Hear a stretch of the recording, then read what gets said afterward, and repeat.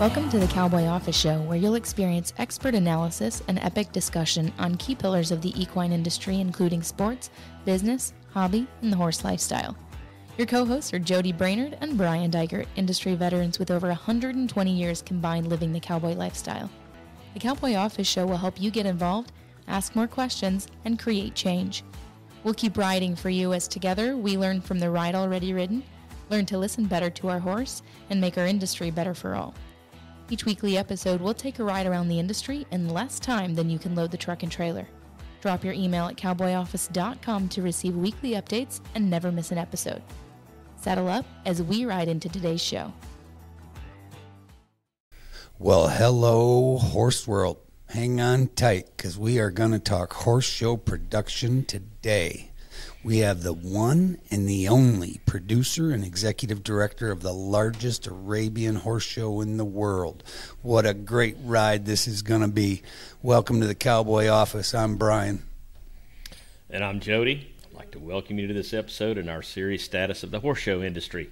And boy, Brian, you are right. We have an episode for the horse world today. It doesn't matter what breed or discipline you prefer. This show is one you're not going to want to miss. And let me introduce our guest today. We have with us Taryl O'Shea. She's a lifelong horsewoman, professional expert leader. She lives in Arizona. She's the executive director for the past 24 years of the Arabian Horse Association of Arizona. They produce the Scottsdale Arabian Horse Show. It's the largest Arabian breed show in the world. Taryl, I've judged that horse show, and I'll promise you, I'll tell you, anybody that's got a horse needs to go see it at least once. Welcome, and thank you for your time. Welcome to Cowboy Office. Thank you. Glad to be here. Well, Taryl, before we dive into the show too much, I've got to take a minute and just do a little bit of highlights. I got to blow your horn just a touch. Two things, because one, you've been with the Arizona Arabian group, the Arabian Horse Association of Arizona, for now 24 plus years.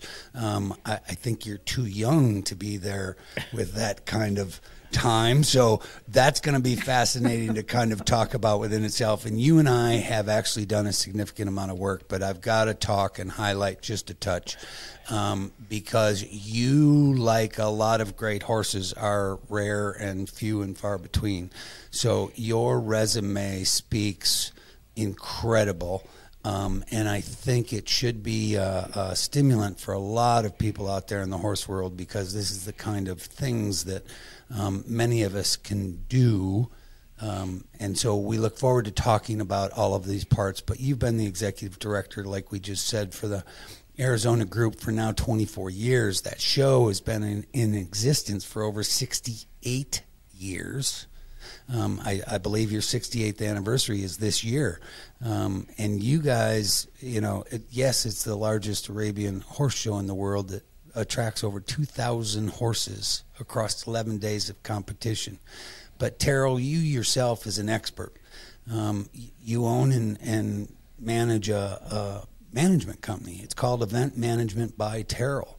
And you've worked on an international level, and I've got to take a minute to just highlight a few of them. We could do a whole show on just your career, and I know you're just getting warmed up, so there's lots more to do. But just as an example, you've been directly involved in the production of the Arabian Horse Association Youth Nationals in Albuquerque, New Mexico, the Arabian Horse Association Sport Horse Nationals in Lexington, Virginia, the Polish National Championship and Pride of Poland auction at Janów, Podlaski, Poland. And I hope I said that somewhat right. Close. So to all of our friends in Europe, don't hold it against me. The Egyptian Arabian Horse Show in Tomball, Texas. The Scottsdale Polo Championship here in Scottsdale. That's held at Westworld every fall. And the Australian National Arabian Horse Show. That's just to list a few of them. Your resume is extensive, but your expertise in show production and horse show production is very stellar. And so we thank you for your time, and we so look forward to this show. For the audience, just as a reminder, because you can go to Taryl's association's website. It's a unique one. It's easy to remember, www.Scottsdale scottsdaleshow.com. That will get you straight to Taryl's organization. You can find out tons of information. We will also put a direct link on the episode on the cowboyoffice.com website again as well. scottsdaleshow.com is their website. Please, by all means. So thanks for being here. Thank you, Brian. Thank you. That was a beautiful introduction. Well, it's true. I'm going to get into some questions for you here in just a second, Taryl. But like I said, I want the people that are going to listen to this show, if they haven't been to that Arabian show in Scottsdale, I don't know how you do it. It's more like putting on a state fair than it is a horse show. That thing. Or a circus, some might say. Or a circus, right? Oh, it is. It's way fun. So anyway, we've got lots to talk about, but let me start out with this first question about the industry. So let's talk about it. You're at the top of your industry. Your work is required, for you to stay there. How do you see the Arabian show industry as a whole? Maybe not just Scottsdale, but overall. Well, I think the Arabian industry is strong. We're getting ready to welcome 2,000 Arabian horses to Scottsdale in 3 weeks, and it feels really strong. We have over 1,000 classes, and so with that comes, a ton of questions. So it feels super strong and busy and exciting, and we've been rapidly growing new and different divisions and attracting new people into the horse show world. So I think, it feels strong. There's always a few challenges, but going into this year, coming out of 2 tough years, it feels like we're back. And what made the last couple tough? Well, mostly the pandemic. So shutting our doors, we're a huge spectator event, so we had to close the doors to our spectator for a year, and then last year with the scare of COVID again, it really impacted our commercial exhibitor expo and people wanting to commit to the horse show. I'd say our horses still came. We still had over 2,000 horses, but just the event in general took a little bit of a hit because of what we've all gone through the past couple of years. Right, but it was really because of the whole world and the COVID thing. That was the big hit. Yes. Yeah. Okay. Yeah. I just didn't want to assume it. So let's take one more step up, because you just kind of highlighted on the Arabian industry, and obviously your expertise is not only in the Arab industry, as we highlighted with the polo event that you're involved in, but others. But do you have a view, go one more notch up, 30,000 feet, horse shows plural, you guys are running under the auspices of USEF and AHA, and that's a little bit different than the world that Jody and I spend a lot of time in, on the stock horse side. But if you just go up there another notch and look at the horse shows in today's time, what's your view and take on that?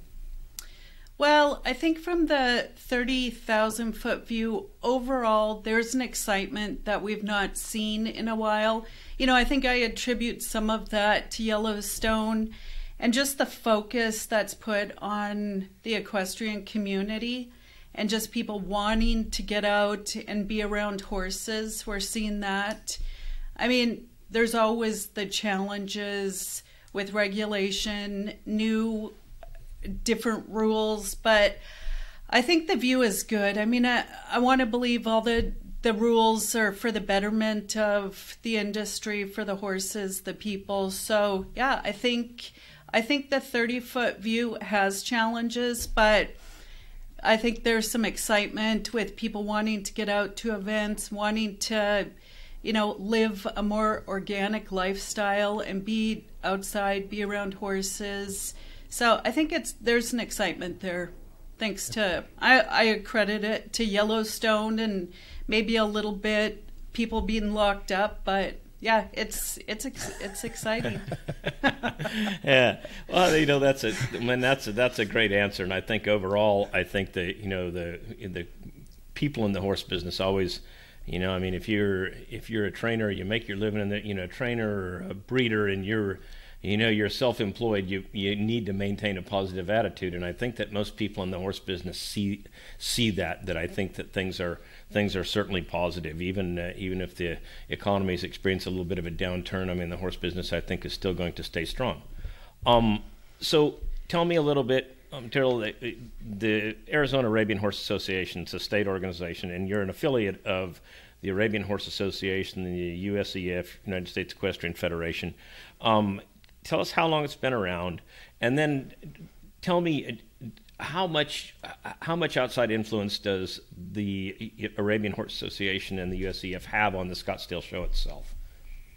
Okay, so we started in 1955. We had Arabian horse owners and collectors of Arabian horses importing them primarily from Poland, and they wanted to start a local competition. And so that was in 1955.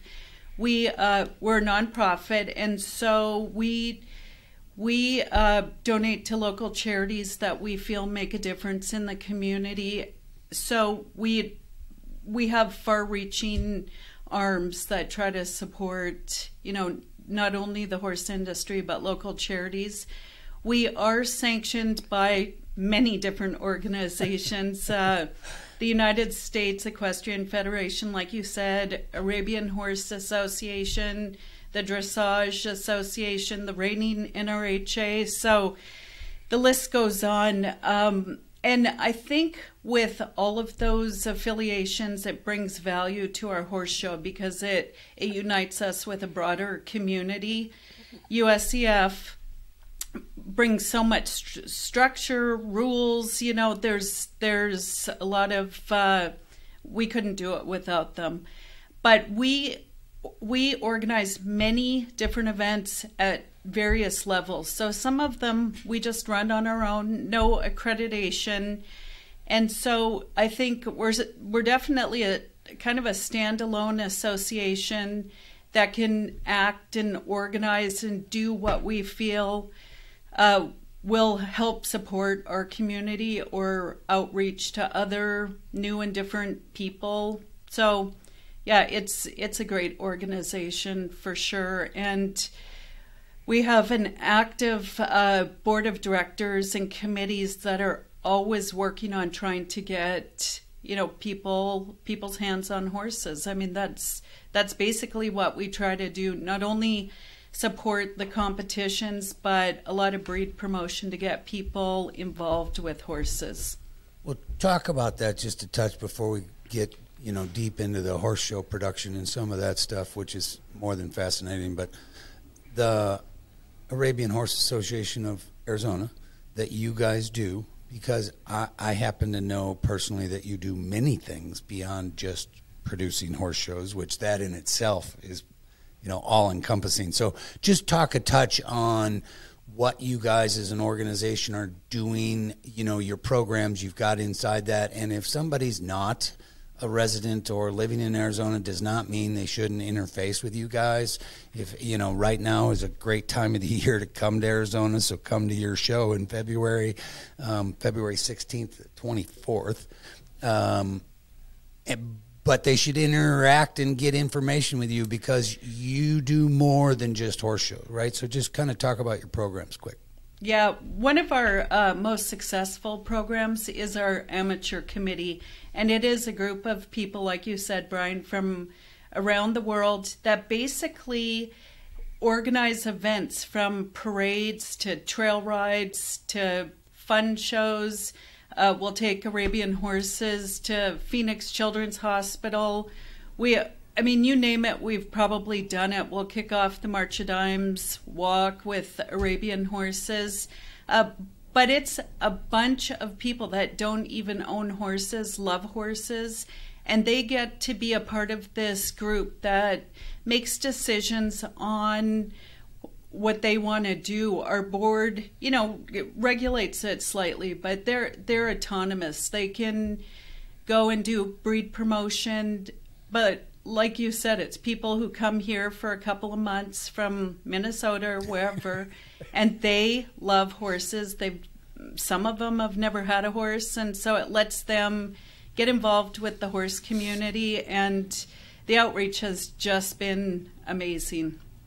We have youth committees that organize, things for kids, and sometimes it's just pool parties, but it's to strengthen, a youth community that's bound by Arabian horses, and it's just, nothing's really off limits. It's not all horse focused. Some of it's education, some of it's competition, and some of it's just social interactions. And so it's bound together these groups. Like we have Die Hard, that's their claim to fame. They're the president of the youth committee, and they take it seriously, which is really great.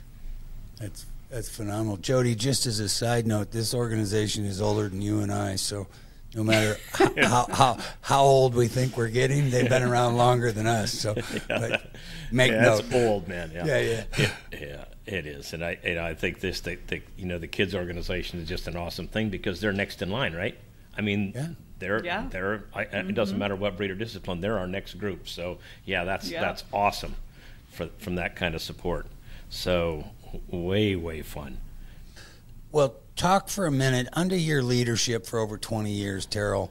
And again, I do have direct experience. You and I have done some phenomenal work for the horse industry. There's no doubt about it. We won't get into that.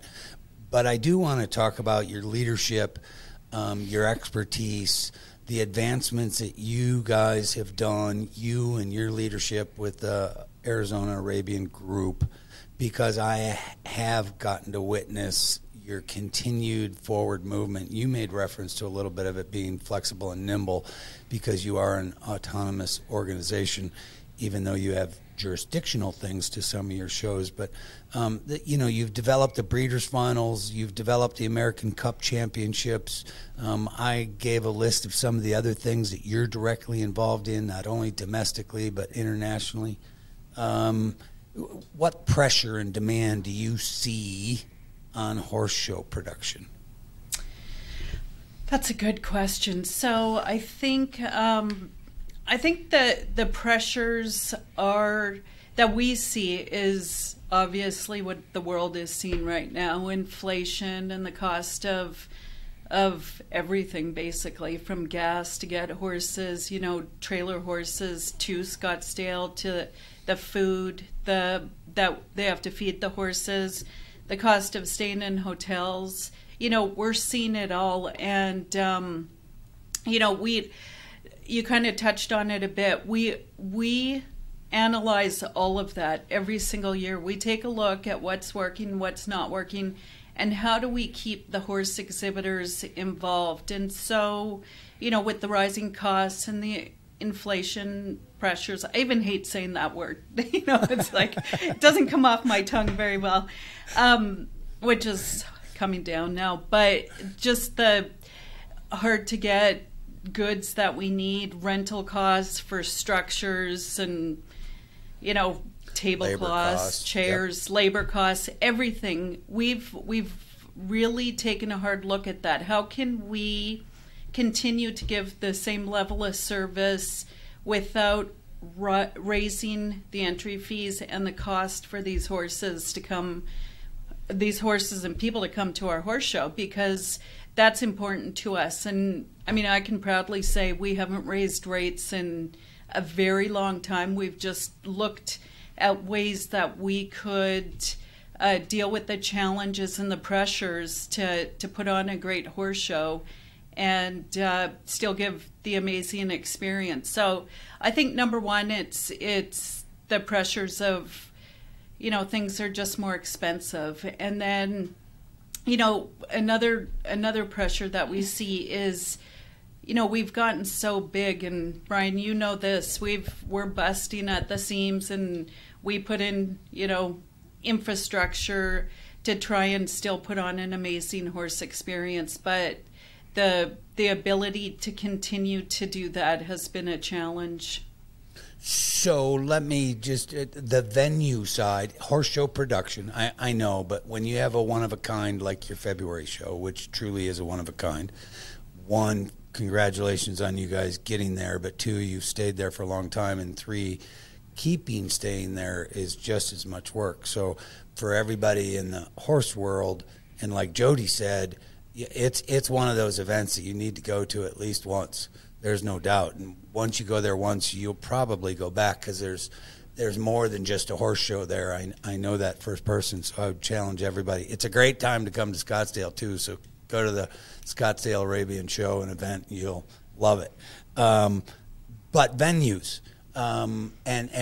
because you go across the industry in a large level, and so finding venues that are capable of supporting event production at your level, is that a easy thing or a hard thing? Or that's an extremely challenging thing. People, they're like, the committees I work with, let's go to Nashville, let's go to Chicago, and once you start digging deep for a facility that you can put on not only a great event, but some of the specialty things that we offer, like VIP service, it's tough. So, the venues that support our horse shows are really, really hard to find. And then if you want growth, you have to, we can't pick up Scottsdale and go somewhere else.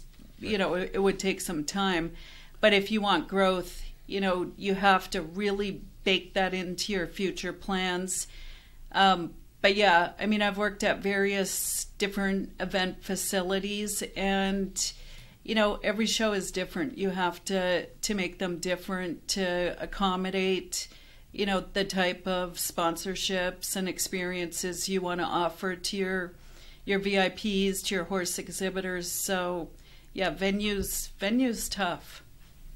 That's fantastic. And let me, because I'm just curious about this, and I don't want to take up too much time on it, but since you two have worked so much together, and Brian, of course, I've known him forever, right? But tell me how, and Brian, this one you can help answer this one too. But since at a show that size, right? It's huge. So. How much does Westworld do? Like, say, from the parking, the food service, your ring help, your dragging.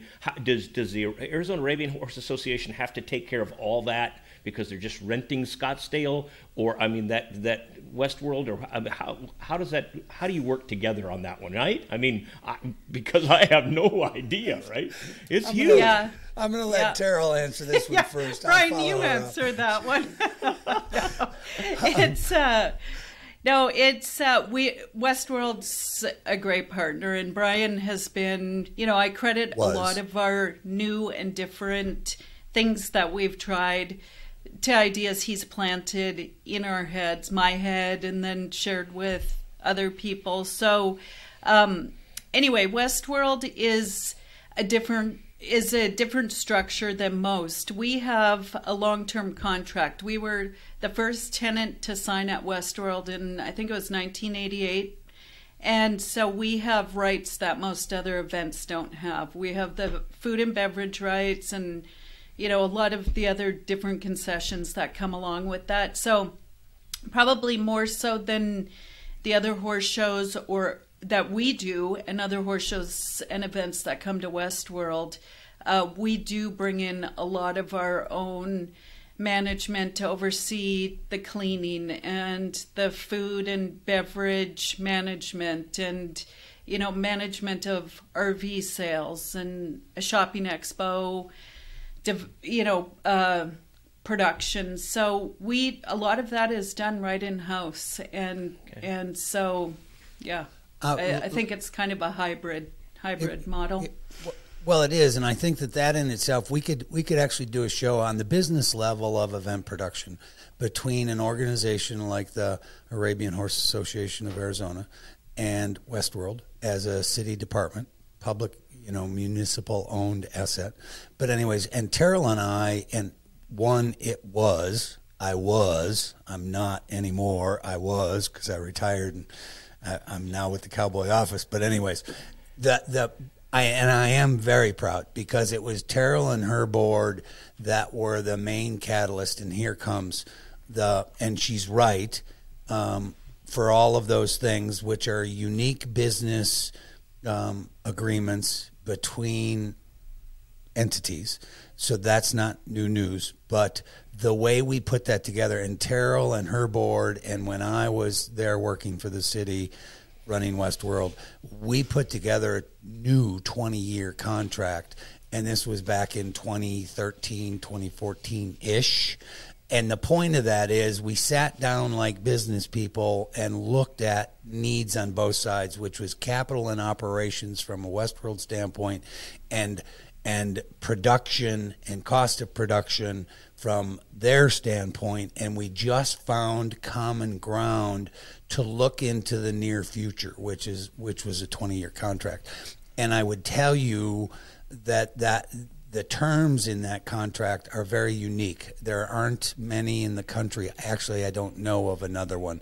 There's not one like it. The closest one that I could tell you would be somewhat similar, and I actually got the preliminary ideas from, was the Ohio Quarter Horse Association and their relationship with the Ohio State Fairgrounds, because they did a similar, not the same business deal, but a similar one, which was looking into the future. And so what they had done is what precipitated all the work that Taryl and I did. And so it's a great case study that I think the entire horse show world could look at and learn from, because going forward, and that's why I asked Taryl that question about, one, venues and the availability to venues, but then two is your ability to grow, because you can't stand still in this world. So you've got to grow. And well, now you're talking about capital investment, and how do you do that when you don't have capital that'll let you grow?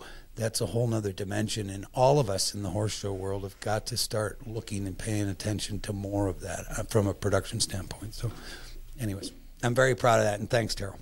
Well, thank you, Brian. What Brian left out is he's the one who elevated Westworld to the next level. We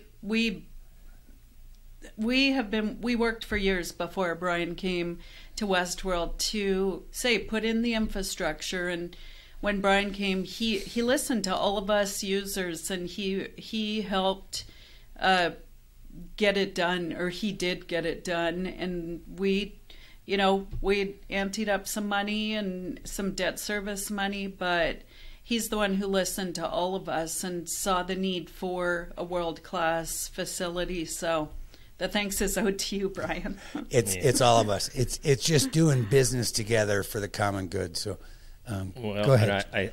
And I think the advantage that both of you had, like I said, that's an incredible story. I'm glad I asked the question, because I really had no idea. Really? I mean, it's the only thing I've never even heard anything like that before on a 20-year contract. But, I think it helps that both of you have backgrounds and have been in it for so long. Brian, has done this thing, he's shown horses, and he knows what it's like to be to be a client that has to go, a trainer that has to go to a horse show, and this is what I would like to have, and I think that's helped like immensely. So anyway, great answer, you two, and I'm sure that's really, I think that there's going to be a lot of people that are going to be interested in that. Okay, so Taryl, the Scottsdale Horse Show is 16th through the 26th. It's the largest in the country, largest Arabian show in the world. You offer cattle, advanced stock horse disciplines. I know because I've judged them. And what are the hurdles you face with the event in the future? Like you said, from a growth standpoint, do you want to get bigger? Can it get bigger? I'm just, it's like, holy cow. It's like, if you got all my stalls are full now, what do I do, right?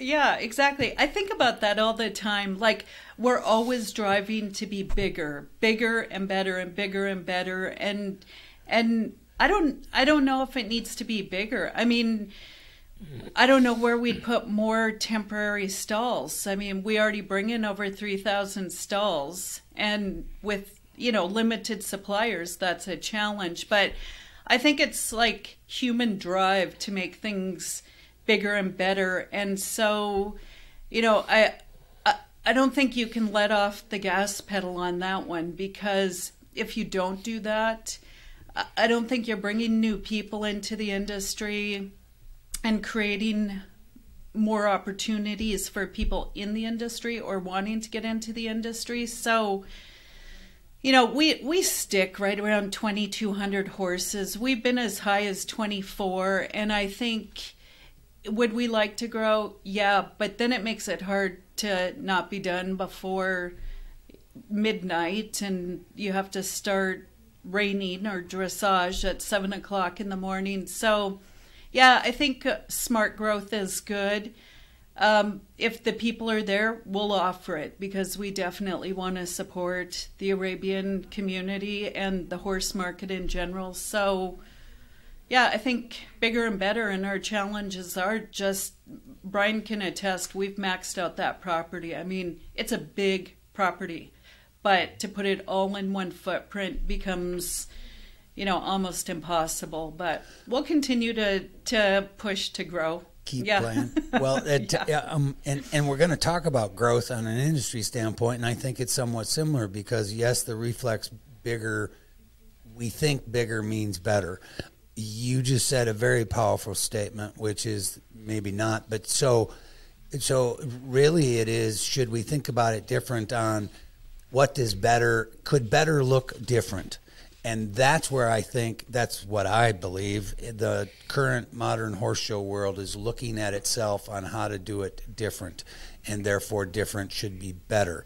And is there other ways for more people to get involved with horses? That doesn't mean every horse show has to have 2,000 stalls.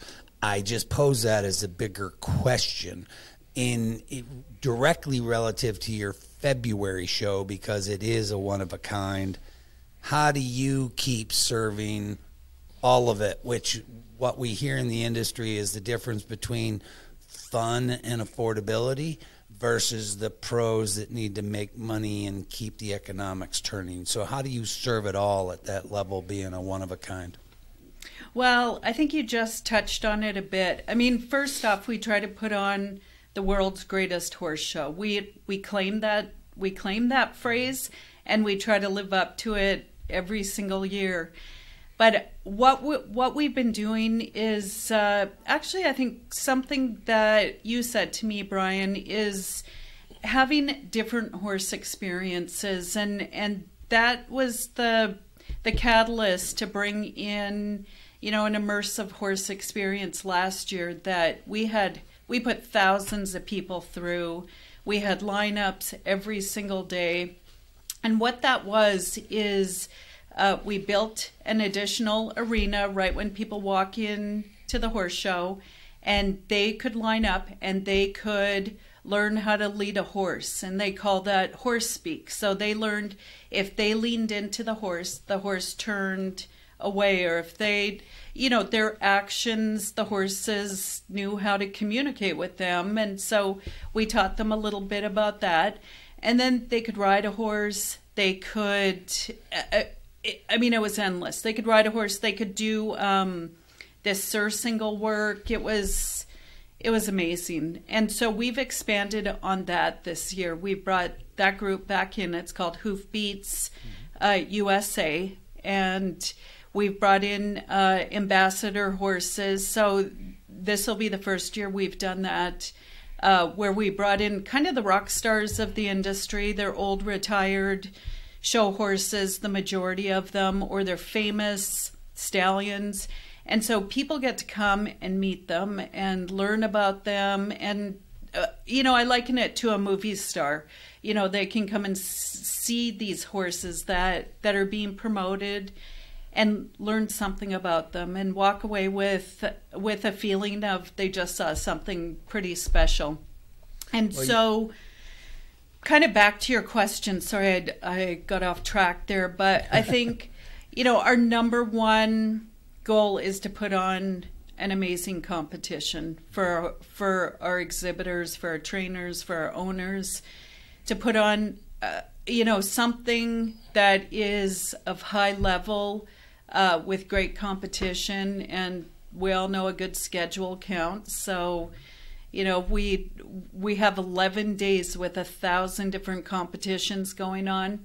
And that's only the competition part. And then we have this immersive horse experience. So we're focusing on just getting more people involved with horses. And it's not all Arabians in the immersive horse experience. It's all breeds, but it's to get people to meet the horse and to realize what amazing animals they are. And that's been a huge focus the last couple of years for the horse show. Good for you guys. Good really for you guys. Good. Yeah, absolutely. That's so positive, and I think you're right. Some of the Arabians are movie stars, right? I mean, some of those horses are. I mean, they are. I mean, they're so beautiful. Mm-hmm. So let me ask you this question, because I think every reining horse trainer has at one point or another ridden an Arabian and shown them. I know I certainly have, and I've coached some world champion Arabians, half Arabians. So, you have such a mix. You mentioned the Polish Arabians that started in 1955. So you've got the Egyptians, the Polish, you've got your half Arabians, your saddle horses, your flat saddle horses, your stock seat horses, and you have to mix them all up and come up with enough classes. So, I mean, that's why there's 1,000. That's why there are 1,000. Exactly. Where's your growth coming from? Is maybe one? Are they maintaining? Are they consistent? Tell me about that a little bit, if you can. So the growth comes in different areas. So we'll see divisions shrink and other divisions grow. What we've seen kind of overall is the exponential growth of half Arabians. Arabians are so versatile, and so they can be bred as, designer dogs. They don't really call them designer horses, but we can breed a purebred Arabian horse with a quarter horse and be competitive in the reining arena. We can breed them to trot really high with the saddlebred. So that's a huge portion of the Arabian horse market is the half Arabians. And so with those, we have specialty classes like saddle seat, stock seat, like you were saying, with the cows and, various different competitions. I think where we're seeing a lot of growth that we're trying to offer enough opportunity is in divisions where people can do some of the work themselves, because a lot of our divisions have become highly specialized and very, very competitive. And I think that's true of any competition where horses are involved. They're getting bigger and better, more talented. And so where we're seeing some growth is in the divisions where amateurs can do a lot of the work and still be competitive. And that's in the ranch horse riding, the sport horse, some of those places where it's not quite as fine-tuned, but it still requires a lot of skill. And so, did that answer your question? Yes, absolutely it did. Okay. I think you have that's something you're going to add, right? Yeah, it is. Well, I think it's fascinating because you provide an opportunity that many of the disciplines themselves don't. And as the disciplines look to how do they get beginners involved in an advanced discipline, that's a hard bridge to cross. You're kind of doing that.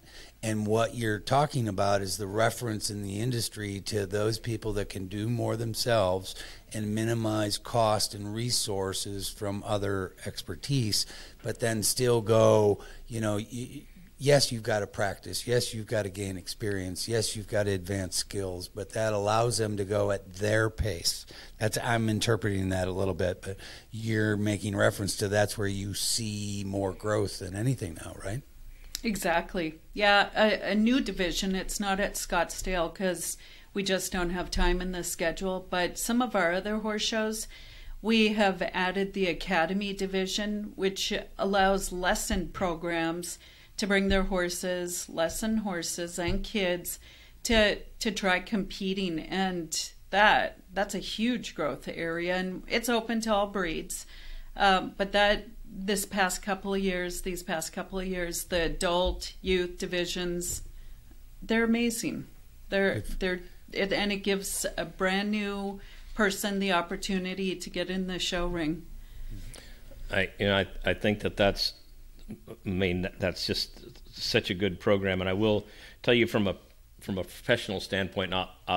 I'll share a little story with you here, and it's not. I mean, I say this tongue in cheek because I'm a kid. I grew up in Minnesota, right? And Minnesota back in the late '70s and early '80s was a huge Arabian state. There were lots of Arabian horses, Gainey's Arabians. I mean, they were in that's Minnesota St. Paul area, huge, And so when we were a kid going to the Minnesota State Fair, they had a full slate of Arabian classes. Well, of course, you're a kid, and it's like, well, we're quarter horses; those are Arabs, and we always used to go run to see the Arabian halter because we knew that the 2-year-old studs would come in there and they would have these halters on with about as big as a pencil, right? And so we knew one of them was going to break loose and run around and it just causes this major amount of disruption in the halter class, right? And then the guys would run out of their loafers and all that kind of stuff because they were wearing shoes. But I think what has happened later in life when the half Arabians started coming to guys like me, people would call me and say, would you be interested in riding this horse? And I say, yeah, okay. So we try them, and first of all, we find out that they're very trainable. And secondly, the thing that was lacking in our business, and it's getting better, but I attribute most of this to the Arabian Horse Association, is that the people weren't in a hurry to get their horse trained. And that was something that we were under tremendous pressure to get the 3-year-olds out and get them trained and get them shown. And I have an Arabian client that would say, we'll get it next year. And it's like you could, the greatest thing ever. So anyway, there's my 2 cents worth. It's very true. Yeah, it's those crazy halter classes that the breeders love, with those horses jumping around, snorting, and being very dramatic. The Arabians are known for their charisma, so they love that. But we always are trying to stomp out when people say these horses are crazy, because they're not crazy. They are charismatic, and like you said, they're very, very smart, and oftentimes, they know what's right and wrong, and they'll try to fight, for their belief, but in the end, they're amazing and beautiful. Well, and I think that they know that they're more beautiful than the other breeds. So that's where a little bit of it might come from. So, just that. Right. See how smart they are? Yeah. Right. Well, and they, I will say this from a trainer standpoint, they do what they're taught, because I've never had an Arabian that was the most respectful individual in the world, because that's the way he was treated when I was training him. So I never had issue with him. But yeah. So true. Yeah. So that's cool. Way cool. Well, that's fun. Well, tell us just a touch on your February show. Why should people? I mean, I know why. If you don't live in Arizona and you're in any other part of the country right now, it's the gray days are starting to get to you. You've had enough of the snow and the ice. But so not only should they come for a little bit of sunshine, but they need to come to your February show. Why? Well, they need to come to our show, because the Scottsdale show, because it's the mecca for the Arabian horse, basically anywhere in the world. But Scottsdale speaks for itself. I mean, there is no better place to go in February than Scottsdale, with, all the events going on, the beautiful weather, the outdoor activities, the restaurants, the shopping, the golfing. I mean, I could go on and on. Yeah. It is just such an amazing place to be. And there's, when I think of a vacation for myself, it's not sitting on a beach. It's a place where I can go, maybe hike a little bit, go to a good restaurant. And Scottsdale doesn't have the beaches, but it has everything else. And the weather is outstanding. So I think, Scottsdale's done such a great job of attracting tourists and promoting tourism. And, they say if you build it, they'll come. Well, it's built, and the people just need to come. It's a beautiful place to live. Well, and visit. Your show is older than us, and I've told this story because I live here, but Scottsdale is almost the same age as Jody and I. So if you just look at that, and why is that pertinent? Because when you look at cities and towns that were incorporated and just starting in the 50s, that's Jody's and my time frame, look at what Scottsdale's done in basically one generation. I do have a lot of experience in other towns that are, struggling, trying to figure all that out. That destination port, I think, is a big one. So anyways, it's pretty cool when you kind of look at it from a case study standpoint. Absolutely. Yeah, that is way good. And like I said, the important thing I think that people need to understand is we were talking about this with the quarter horse run that goes on, but it's like you don't have to have a horse to go there. I mean, you can go enjoy the Arabian Horse Show, and there's like I said, there's 1,000 classes, right? I didn't know that, but I mean, it's like there is. I could go watch it. I could go watch a different class every 10 different classes every day for 10 days. But anyway, that's way good. Okay. So here's a question, and it's not universal. I mean, you just breed. It's with all of them, with the quarter horses, whatever. But with the Arabian Horse Association breeding and registration numbers down in the Arabian horse side of the industry. Well, I mean, what does this mean for you from the Arizona Arabian Horse Association? I mean, like I said, it's not just the Arabians. It's the quarter horses. It's everyone. So, can you speak to that for a second? Yeah, for sure. Well, yeah, with breeding being down, it means we need to work harder to introduce people to these amazing animals.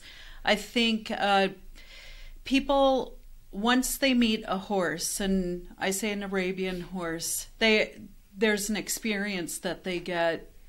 Not all people, but a lot of people. And so I think what all breeds need to do is, I think we can all work together. I know there's always been some rivalry between the breeds just to keep their market share, but I think we all need to work together and let people know how amazing these horses are, and that'll from the grassroots level create a demand, and when there's a demand, people will start breeding. So that's an important topic of conversation for us, and it's why we're doing all the outreach, why we're doing the immersive horse experiences, trying to create some demand. But I think we'd all agree horses make our lives better, and I think there's a lot of people in the world that need to realize that the cowboy horse lifestyle is a happier lifestyle, and we work so hard to try to find things that make us happy, and you guys can attest, soon as someone gets involved in horses and they're hooked, that's happiness. Well, look at us two. So, anyways, we're still laughing, but anyway, right? It is true, and Taryl, this is not a. I mean, I'll throw something. Maybe it's a little more difficult out there, and it's not even so much a question I will ask you, but I think that especially the Arabian horses, and it happens in the quarter horse business, the reining horse business now. I mean, with the Yellowstone gig, it's great, but horse prices have gone through the roof. Okay, and so it makes it very, very difficult for someone to get started. And I personally, I don't have to do this anymore. I'm into, for sure, the semi-retirement phase. I've got one for my wife, and I still have to go ride a couple, but don't have to have that barn full anymore. But even in the past few years, I would go look for a horse for someone, and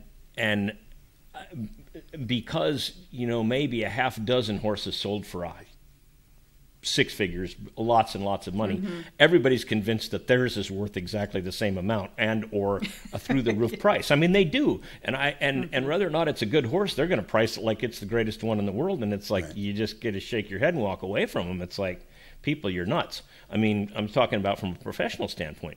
Do you see the same thing with the Arabian horses? Absolutely. I mean, we love to talk about the yearling filly that sold for over $1 million at the auction we had at Scottsdale. But what we really try to do is let people know that's one in a million. We love to talk about it, but there's horses out there that, are affordable. And so, anyone can sell their horse for what they want to sell it for, but I think breeders and trainers need to support the idea that trying to make as much money as you can off of a horse isn't the end game. The end game is getting new people into horses and growing their base of clients. That'll stimulate the breeding market, and I think it's just we're always trying to communicate that you can find a trail horse out there for $1,000 or whatever, but that's a tough one that we really need to try to figure out, because without affordability of horses, it's just the barrier that's going to keep people out. Well, I want to jump on that one a touch, because we have a luxury. It's a curse and a blessing at the same time. Our market is not regulated, and which is a good thing. The bad thing is you get a lot of what we're talking about now, and then the other part is it puts the pressure on the consumer to put the work in to go find whatever it is they're needing. And it's really the process by which they, one, get into the horse world, and then two, step their way through it. And if all of us, the collaboration you made reference to, Taryl, I think is a phenomenal time in our lifetime, that while we all went our own ways, we're now back full circle and looking at how do we collaborate better. And that goes directly to this question that Jody brings up on cost, the barrier of entry of cost to enter. And I've used this one a lot because I don't think having horses is too expensive. It's that most of us put undue economic pressure on the new people coming in. And there are different alternative ways, and that's what we as an industry got to kind of look at. And I'm a big one on, and I think our governing bodies have got to look at our industry different, because we've always put the pressure on ownership, especially at the beginning, the youth and the amateur level. We make them have to own those horses. I think there's a different way that amateurs and youths can develop skills and get more experience, and it's not about spending six figures on a given horse. So we got to continue to explore that. So anyways, that's my 20 cents on that subject. Well, I think it's a good one, and I think, Taryl, you're absolutely right. I think that more. It doesn't matter if the American Quarter Horse Association and the Arabian Horse Association get together and address that problem together. The paying horses, it doesn't matter. But it's common, and it needs to be addressed. So anyway, like I said, that's a good answer. Thank you for that one. Brian, this is more your ballpark than it is mine, but let's talk a little bit about the professional staff, career development, and staff recruitment, huh? How do you find and create a professional network for career opportunities, professional development beyond horse trainers? Like I said, this is Brian's gig. It's just my turn to ask the question, but he's going to give you his 2 cents, I promise. Nope. Go for it. Well, it's a career development, and that's a common conversation. It's coming up at the Cowboy Office Show on almost every episode. And the point is, Taryl, you being in the show production standpoint, how are you finding professionals to support the production that you're needing, and then, the development of them? So would love to hear your point on that. That is a good question. I mean, we're lucky. We have 200 people that come and work the Scottsdale show approximately every year, and many of them have been with us for decades, and they're amazing. But there is a need. They're starting to retire now, and so we have been working with a local college. Scottsdale Community College has an equine program, and so we started a scholarship with them, and part of their graduation criteria is they have to intern with us at the horse show. And so we make available various opportunities, whether it's in the show ring, being a ringmaster, or helping organize the volunteers, running gates, announcing. So we give them these opportunities to learn how that is done. But yeah, that is a challenge that luckily we've been successful in finding people and cultivating local people for our small shows locally. I think that's huge, and I don't know the answer to that. I know we're lucky because we have 100 people that have been doing it longer than I have. And so the time is coming. I know where they're going to retire, and we have to be able to put new, skilled, successful people in there. So, the chore gets to be you can put new people in, but some basic experiences and exposures. And what we hear, what Jody and I are hearing a lot, is because of the whole shift in society. We're moving away from agriculture and livestock and that kind of stuff. And so those skill sets now to the younger generations, they don't have it. And so now mentoring them, and somebody's got to lead them and teach them some of those things. That creates a whole nother pressure in the industry when you talk about professional career positions. So anyways, I don't have the answer either, but it's a common conversation. I think we as an industry, again, there's a collaborating effort. And I think from high schools and vocational schools to community colleges to even university systems to all the commercial enterprises in our industry, we've got to do a better job of mentoring those and developing those like we do with a horse. Yeah, agreed. I went to the Arizona Conference for Tourism, and the hotels were talking about, they just can't find people to work in the hotels, so they've had to change how people work. They work shorter shifts, fewer days. They give them various different duties to do instead of just running the front desk. And I keep thinking we need to try to come up with a formula where that works in our horse shows, because a 16-hour day probably isn't appealing to the younger generations where it was what we do, right? So we probably just have to look at a different work model, a different model that rewards them for contribution, but maybe not to the extent we've worked. Well, we'll stay in touch on that one because it's a common piece in the industry as we move forward here in the 21st century that I think, again, as an industry, can we be collaborating more so on that? I think, yes, in today's time, because communication is so much easier, even mobility, we're not limited like we used to with geography. So the ability to get people and put them in places and do those things.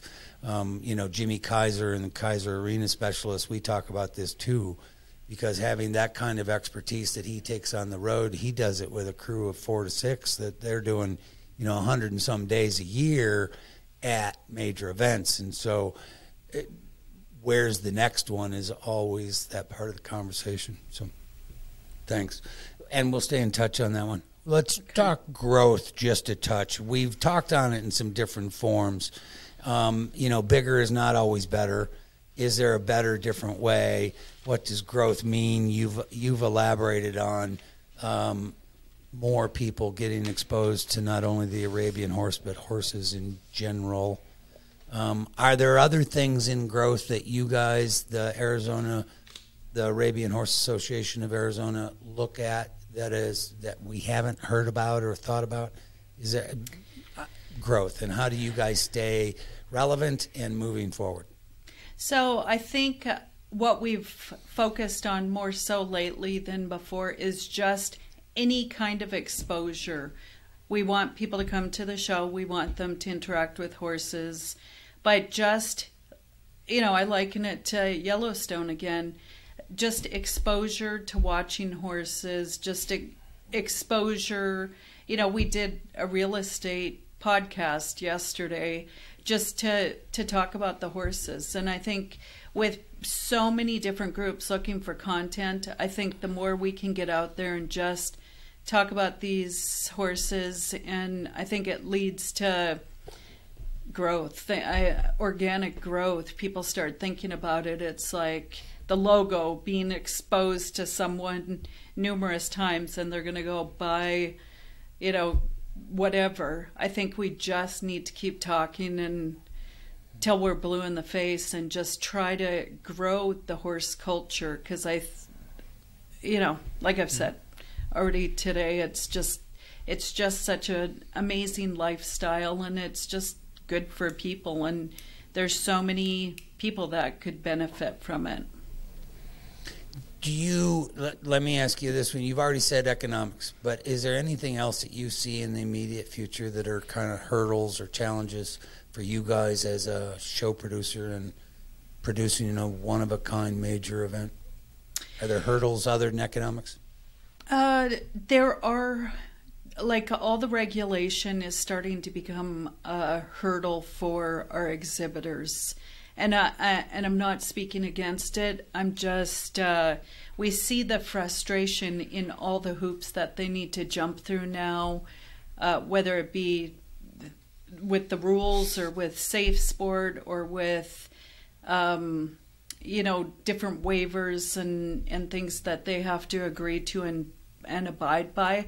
I think they're saturated. And so what we've done to try to solve that problem is positively educate them on why this is necessary, not just like, here's another rule you have to follow. Trying to let them know why, and we found that has helped quite a bit. But I think it's just the bureaucracy of running a competition has gotten. And it's necessary. Parts of it are completely necessary. But I think the casual competitor is fatigued by all the rules and regulations and memberships and drug fees and different things that they have to deal with. Right, understood. And with your February, February, I would agree. Some of the USEF's judges' requirements are exhausting. I mean, not just from an exhibitor standpoint. It's like, you got to be kidding me, right? It doesn't have anything to do with me getting the horse in the right spot. There's a whole bunch of other stuff I have to do to maintain that card. So, okay, good stuff. This is something that I like to ask everybody that we have on the show, and it's, where's the primary influence coming from in your organization? Is it the breeders, trainers, owners? Where's the biggest peer pressure come from at your horse show? And I don't want to say it's going to be a problem area, but I'm just saying, who tries to exert the most influence? Influence, I would say probably the trainers. No, I think I think there's influence coming from all those areas. I think the trainers, it's their livelihood. They're in the arena. They're making it happen. I think where we need to exert the most influence is with the breeders, by offering different programs to incentivize them to breed. But yeah, I think it comes from all those areas, and I think that we do a really good job managing that. You can't make everyone happy, but we're very clear, on our rules and trying to educate people. And I think when we started to do that, it really set people back a little bit, because, oftentimes there's people always looking to fight for something, and it just oftentimes because they don't know. So we got out in front of it and have tried to slow that down a little bit. Good for you guys. Yeah, well, obviously, way good. Obviously, it's been working because you're at the top of your industry, at the top of your field, and you've been staying there. So keep it up. Good for you. It's an interesting question, and Jody always loves to ask that. And so looking at our industry, a little bit larger, where is that primary peer pressure? And Jody and I get to have a lot of fun talking about inside components and that the special interests, and we all have them as individuals, but in the horse world, it seems our interests want to influence us even more so. So it's just it's an interesting conversation. We're going to shift and move on just a touch, and we've already you brought this up from the beginning, the lifestyle. And, you know, while Jody and I kind of picked the cowboy side of the world and made our lives there for our own reasons, that's fine. But the entire horse lifestyle, yes, the cowboy lifestyle because of Yellowstone's new series, the new American Professional Horseman event's going to be in March, you know, held with the rodeo. I think that that's going to be fascinating to see what that means. It's about the public awareness to this horse lifestyle. And it's getting a lot of attention, which all of us are nothing but thrilled about that. But then comes the rest of the responsibility. And I think all of us, because in Jody's and my lifetime, you know, we always wanted those big, yes, you want to win, but you also wanted to win in front of an audience that appreciated all the work that you put into what you were doing. Well, we're kind of flirting with that as an industry, but it carries a huge level of responsibility, and I'm going to use this new term that's wanting to dance around called social license to operate. And I find it fascinating. So my question is, are you aware of it? And if you are, then what are you guys as an organization kind of doing with that? And if you're not, then we can talk about that. But as the horse world gets what it's wishing for, which is public awareness, it carries responsibility. So that's where this new common term is going to become, I think, more common this year: social license to operate. That's a thought-provoking question. So I am familiar with the license to operate, and I think it's definitely something that as an industry we need to focus on making sure we're not just growing it too fast and there's no support net for the people who maybe don't stick with it and can't sell their horses and don't know what to do with them. I do think the horse industry in general has taken leaps and bounds in, you know, just the care for the horses and the humane treatment at events, at home, wherever horses are. But I do think this is one more step in the direction that we've already been going.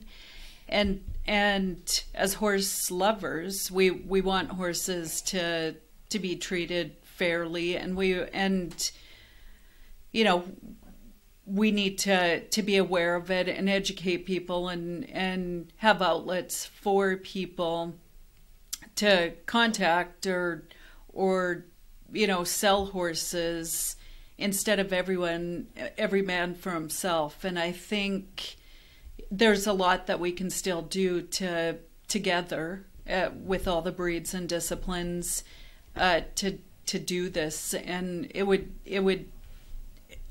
would be education within our organizations, but it's also communication to the horse owners and the responsibility of owning a horse. And yeah, I think it's something that we can definitely do. Good. Yeah. I mean, that's a great answer, and I think, like I said, it's something that is so new to us. Like, say, from a trainer standpoint, I think most of the time, most trainers, and you know, it's like when you're working so hard to make a living, it's something that you say, just leave me alone, let me do my job. So we wouldn't pay enough attention to that. I think that the next generation are going to be much more well schooled in that area. So I would think that perhaps they're going to get ahead of that curve like you guys are. I mean, in the Arabian business. So anyway, I think it's going to be a potential sticky area, but I think that if people are aware of it, they'll find an answer for it. But I would then say it's only going to be sticky if we in the industry allow it to be sticky. I think the responsibility is about that component. Because if we want more people to be involved with horses, then there's responsibility that just carries with it. And I've used the analogy of it's not the same as a dog or a cat. it's a different animal, and so there's a respect and a communication and a bond that's very different. So it's not a pet, but it's a different animal partnership, and so that responsibility and how we teach, fellow people and putting the horse first is really what the big piece is of the social license to operate, because that's what the public, it's what everybody expects. You can do what you want to yourself, but they're not going to tolerate you doing not good things to your pet or your animals. So that's where that comes from. So, don't you think we've been doing a better job at that? I do as an industry. Yes, I do. And if you looked over time, and the numbers would actually say that, yes, I do. But I think in modern time, it's just not, you can't put your head in the sand and think that it doesn't exist. And you can't have it both ways. And yes, I do think as an industry we are doing much better with it. But I think we always have to, it's one of those things you have to keep working at it. And you can't let a few bad apples spoil the rest of the tree. So, yes. So, tell us real quick to just kind of wrap it up, Taryl, because you have the lifestyle. What's that mean to you, and how did you, Miss Taryl, a Western Canadian, end up in Scottsdale running the largest horse show in the Arabian horse show in the world? Tell us about that. What's it mean? Well, the horse lifestyle to me is innately who I am. And I think for me, when I think about it, I think of peace and happiness and a shared experience with an animal. And I always say to people, and people look at me like, I don't know what she's talking about, but imagine your favorite dog being able to carry you on its back and care for you, and you could go explore all these different adventures. And I think to me that sums it up. I have this trusted partner, and I love everything about it. I have a little horse ranch, only 3 horses, and I love every part of it. I love, except for when it rains too much and it gets muddy. I probably don't love that, but going out there at night and just checking on them, and them staring at the house for me to come and feed them, and taking them for a ride, all of that, and sharing them with other people is really where I'm getting a lot of joy right now. And I just, the horse lifestyle, I can't imagine my life without it. It would be empty, living in a house, going to work, going shopping. I mean, it just adds so much to my life. So I really love to share that with other people. And then how did I get down here? Well, I was married, and my ex-husband, got recruited to come down to Phoenix to work, and we were going to come down for 5 years and then head back up to Canada, because that's where I'm from. And got involved with the horse show and never looked back. So, I love it here. It's 25 years. I'm an American citizen, and I can't imagine not being involved. I've been involved so long. I feel sometimes like I just graduated university, which was a very long time ago, but I feel like I have a long future still. Yes, you do. You're just getting warmed up. Jody and I are on the other side of that mountain. Yeah. So, yeah. No, that's great. Well, we're glad to have you, girl. I mean, Thank you. You make it better. I'm sitting here laughing to myself, because part of the thing with horses, obviously I've grown up with them, 3rd generation, right? And I love them, and they've done great for me, and I still laugh, because I think sometimes the people that are when we were a little kid, I mean, you'd see My Friend Flicka in black and white, and you whistle for him, and the horse would come running around the building and just wanted to be with you so bad. And people see horses on television, and they think this, and if they could see that old broodmare, that old gelding that knows he can beat me to the gate so that I can't catch him, right? You know, they can be like, they know. It's like, they're like looking at you going, there's no way you're going to get me before I get there. And, my gosh, yeah. The greatest animal in the world, but can be the most frustrating too, because they're so smart in that respect. Yeah. But anyway, Taryl, I mean, our time always goes so fast when we do these shows, and you have been awesome. I mean, you've helped me learn so much about that horse show and your breed. We can't thank you enough, and it's a great event that you produce, and I know how hard you work. So, thanks to your Arabian Horse Association of Arizona, and thanks to you for being on the show with us.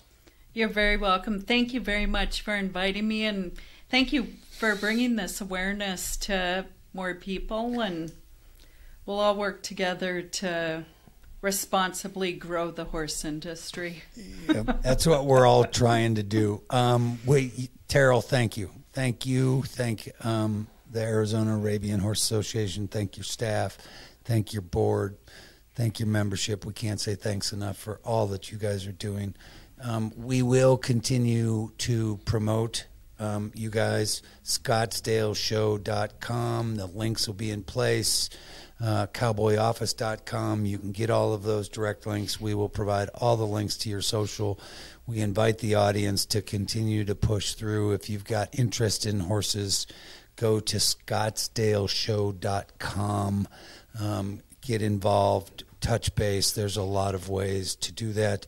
And as a reminder to the audience, whatever your platform of choice, remember to hit subscribe or that like button, because that's what keeps me and Jody going. And until the next time, enjoy the ride. Hey, thanks again. And until next time, stay in the middle. Today's episode is brought to you by 4D Productions in cooperation with the Consultment Agency, a full-service agency that helps bring forward-thinking equine brands into the 21st century using digital skills and services such as website development, graphic design, social media, and media production such as the podcast you're consuming here today. Thank you so much for riding along with us today. Sign up at cowboyoffice.com to be the first to know about topics affecting the industry we love so much. You can reach out to us with topics you care about by finding us on TikTok, Instagram, LinkedIn, Facebook, YouTube, and all podcast platforms. And remember, share this episode with someone that may enjoy it, because the more we can share our horses with others, the better our world will be.